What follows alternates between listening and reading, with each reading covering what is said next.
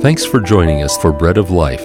Bread of Life is sponsored by Bread of Life Fellowship in Boise. You're welcome to join our times of worship every Sunday morning at 11 a.m. We meet in the Old White Church located on the corner of State Street and Walnut in the Warm Springs area of Boise. To contact us, please call 331-4096. That number again is 331-4096. And now, here is our speaker, Joel Van Hoogen of Bread of Life Fellowship in Boise.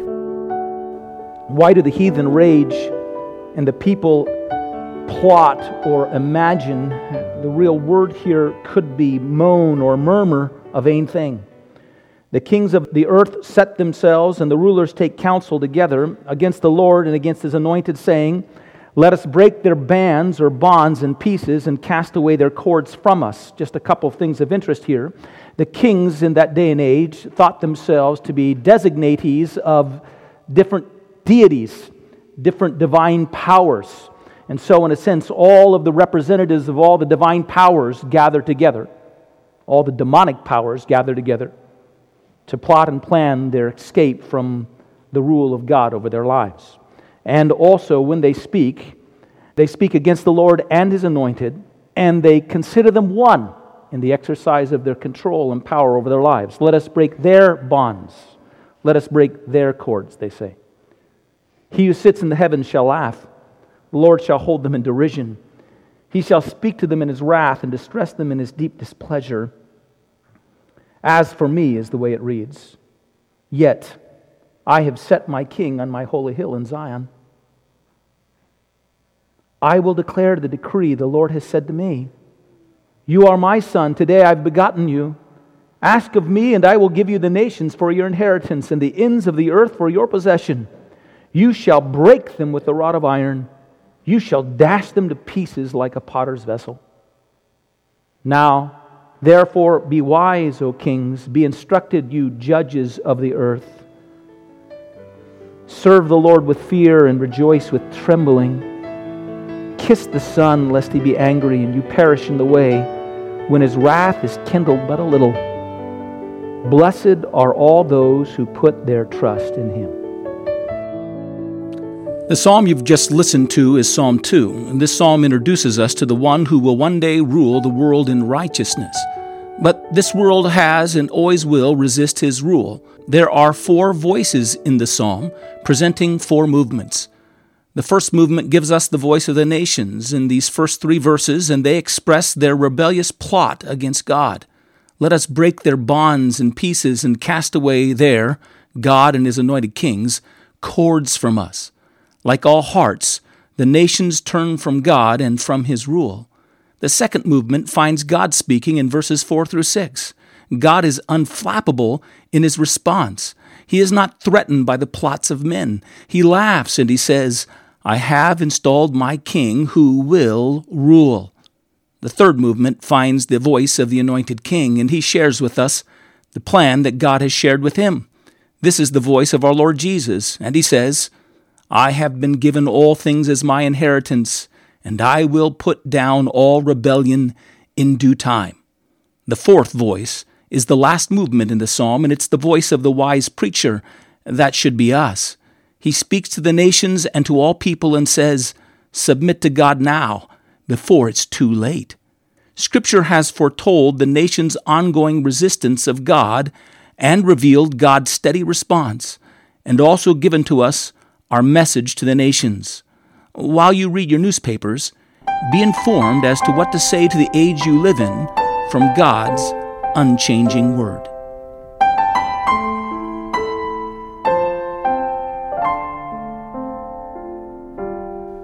The Anointed One is speaking. I've been installed. I've been appointed upon this throne. I will rule. I will put down all the nations. I will raise up peace forevermore. The rebellions of men shall be brought to an end. David's throne shall have an everlasting king reigning out of Jerusalem, bringing Zion's peace. He shall end all rebellion. He shall smash into pieces all those who rebel against Him. Go to Micah chapter 4 very quickly, and we'll read this as well. Micah chapter 4, verses 1 through 4. These are the things that the people were taught to long for because God had prophesied it and promised it. They weren't longing for something that God hadn't promised. They were longing that God would fulfill what He had said He would bring. Now it shall come to pass in the latter days that the mountain of the Lord's house shall be established on the top of the mountains and shall be exalted above the hills, and the people shall flow to it. Many nations shall come and say, Come, let us go to the mountain of the Lord, to the house of the God of Jacob. He will teach us His ways, and we shall walk in His paths. For out of Zion the law shall go forth, and the word of the Lord from Jerusalem. And He shall judge between many peoples, and rebuke strong nations afar off. They shall beat their swords into plowshares, and their spears into pruning hooks. Nation shall not lift up sword against nation, neither shall they learn war any more. But everyone shall sit under his own vine and under his own fig tree, and no one shall make them afraid, for the mouth of the Lord of hosts has spoken it. There is the word of the Anointed One. Fourth, now we have the voice of the wise preacher in verses 10 through 12. And this should be us. Instead of the panic at the plots of the nations, instead of wringing our hands at the wicked rebellions of rulers and leaders and their duplicity, let us learn to rest in God's sovereign outlook, and as He sits and smiles, let us learn to smile with Him in His determination. I have appointed my Messiah. The King is on His throne. The Anointed One has been installed. We should find comfort in the plan of God. We know His plan. We don't always know what men are plotting behind closed door. We can get ourselves involved in some kind of vain pursuit of every conspiracy. Don't waste your time. God has declared what is to come and made it plain to us. What we know is that Jesus has come once to bring righteousness to all who believe in Him, and Jesus will come again to keep all of God's other promises. All of them, including these. And so, it's time for us to speak. But now we speak to the nations or to our neighbors, and we say something like this. Now therefore be wise, O kings. Be instructed, you judges of the earth. Serve the Lord with fear and rejoice with trembling. Kiss the Son, lest He be angry, and you perish in the way, when His wrath is kindled but a little while. How blessed are those. Look at my life. Let me tell you from my own experience. How blessed are those who put their trust in Him in any age. Basically, we're saying, you better wise up and you better get right with God.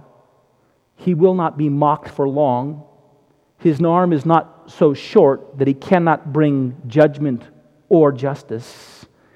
He is patient, but even patience has its time limit. Serve God in fear. Rejoice in awe before Him. Kiss His Anointed One, His Son. It is His right due. Now the king may not listen. The kings may not listen to our speech. You can write this, by the way, in an op-ed for the editorial in your paper if you'd like. You can call into the news shows and the talk shows and share this bit of information. If they don't listen to your advice, let me suggest you take it yourself.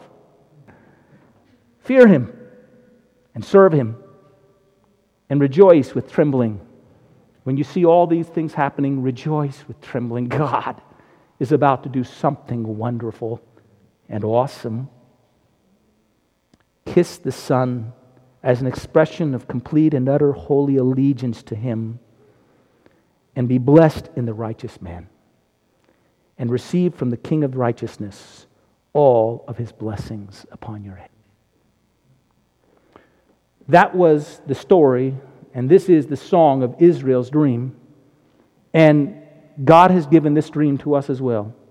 We who are not Jews but Gentiles have been saved by this Messiah, this Savior, and we have been grafted into His righteousness, and we are waiting for His return to reign upon the earth out of Jerusalem. And this reign shall elevate us to be rulers with Him upon the earth in time and for all eternity. And when He returns, the Bible has promised us that the remnant of Israel that is upon the earth shall look upon Him whom they've pierced, and they shall mourn and believe in Him in a day. And God will keep His promise to them as well. Let me give you 5 points of application. I'll just read them to you. They're not mine. They're from a commentator named Joel Van Hoogen. And he doesn't speak to how we ought to praise our way through the Psalms, knowing this is true, but he does speak of how we ought to pray our way through the Psalms. He gives 5 recommendations. First, our prayers should include a petition for the full establishment of this messianic kingdom upon the earth. Thy kingdom come, thy will be done on earth as it is in heaven. Oh, that should mean, Lord, be king and ruler of my life today. Second, our prayers should include thanksgiving that we who are Gentiles have been incorporated into His kingdom, and that the Son of David, our Savior, reigns and rules in His kingdom in our hearts right now. Praise Him for it. It is a token of the reign we shall be involved in upon the earth. Third, our prayers should include a plea for the nations in rebellion against God. O God, turn them from their vain plots, and God, raise up from their lands true disciples for yourself. Fourth, our prayers should include supplications for our brothers and sisters who are suffering under governments who are openly hostile to Christ and His kingdom. I don't know how far you think your prayer should reach for all in that condition. Fifth, our prayers should include intercessions for the Jewish people that they may soon be restored to the Anointed One and see Him as their long-awaited righteous King, and that together with us they might learn, blessed are all those who trust in Him. Let's bow our heads and let's pray. I thank you, Father, for the sweeping nature of your word and the promises of your word, which are yea and amen. What does it say? In Christ Jesus. We thank you, dear Lord Jesus, that you've presented yourself to be the Alpha and the Omega, the beginning and the end, the sum and the total of all that is longed for and hoped for and desired and anticipated. We thank you that you are sufficient to quench all of our laments because you answer them all. Lord, we still live in the day of contradictions, in the day of the plotting of vain things, and the carrying out of the destructions of the rebellious heart. But, Heavenly Father, in Jesus Christ, we have also been seated in the heavenlies who have trusted and believed in you. So surround us now with your confident smile. Let us cast our eyes upon the enthroned King, who is enthroned within our own hearts. Let us rejoice that the day of His complete and utter redemption is at hand. And during this time, O God, may we be your wise counselors to all you send our way. Fear Him, tremble before Him, kiss the feet of this one who bears the scars of His suffering on your behalf and comes again to rule. We ask it in Jesus' precious and holy name. Amen.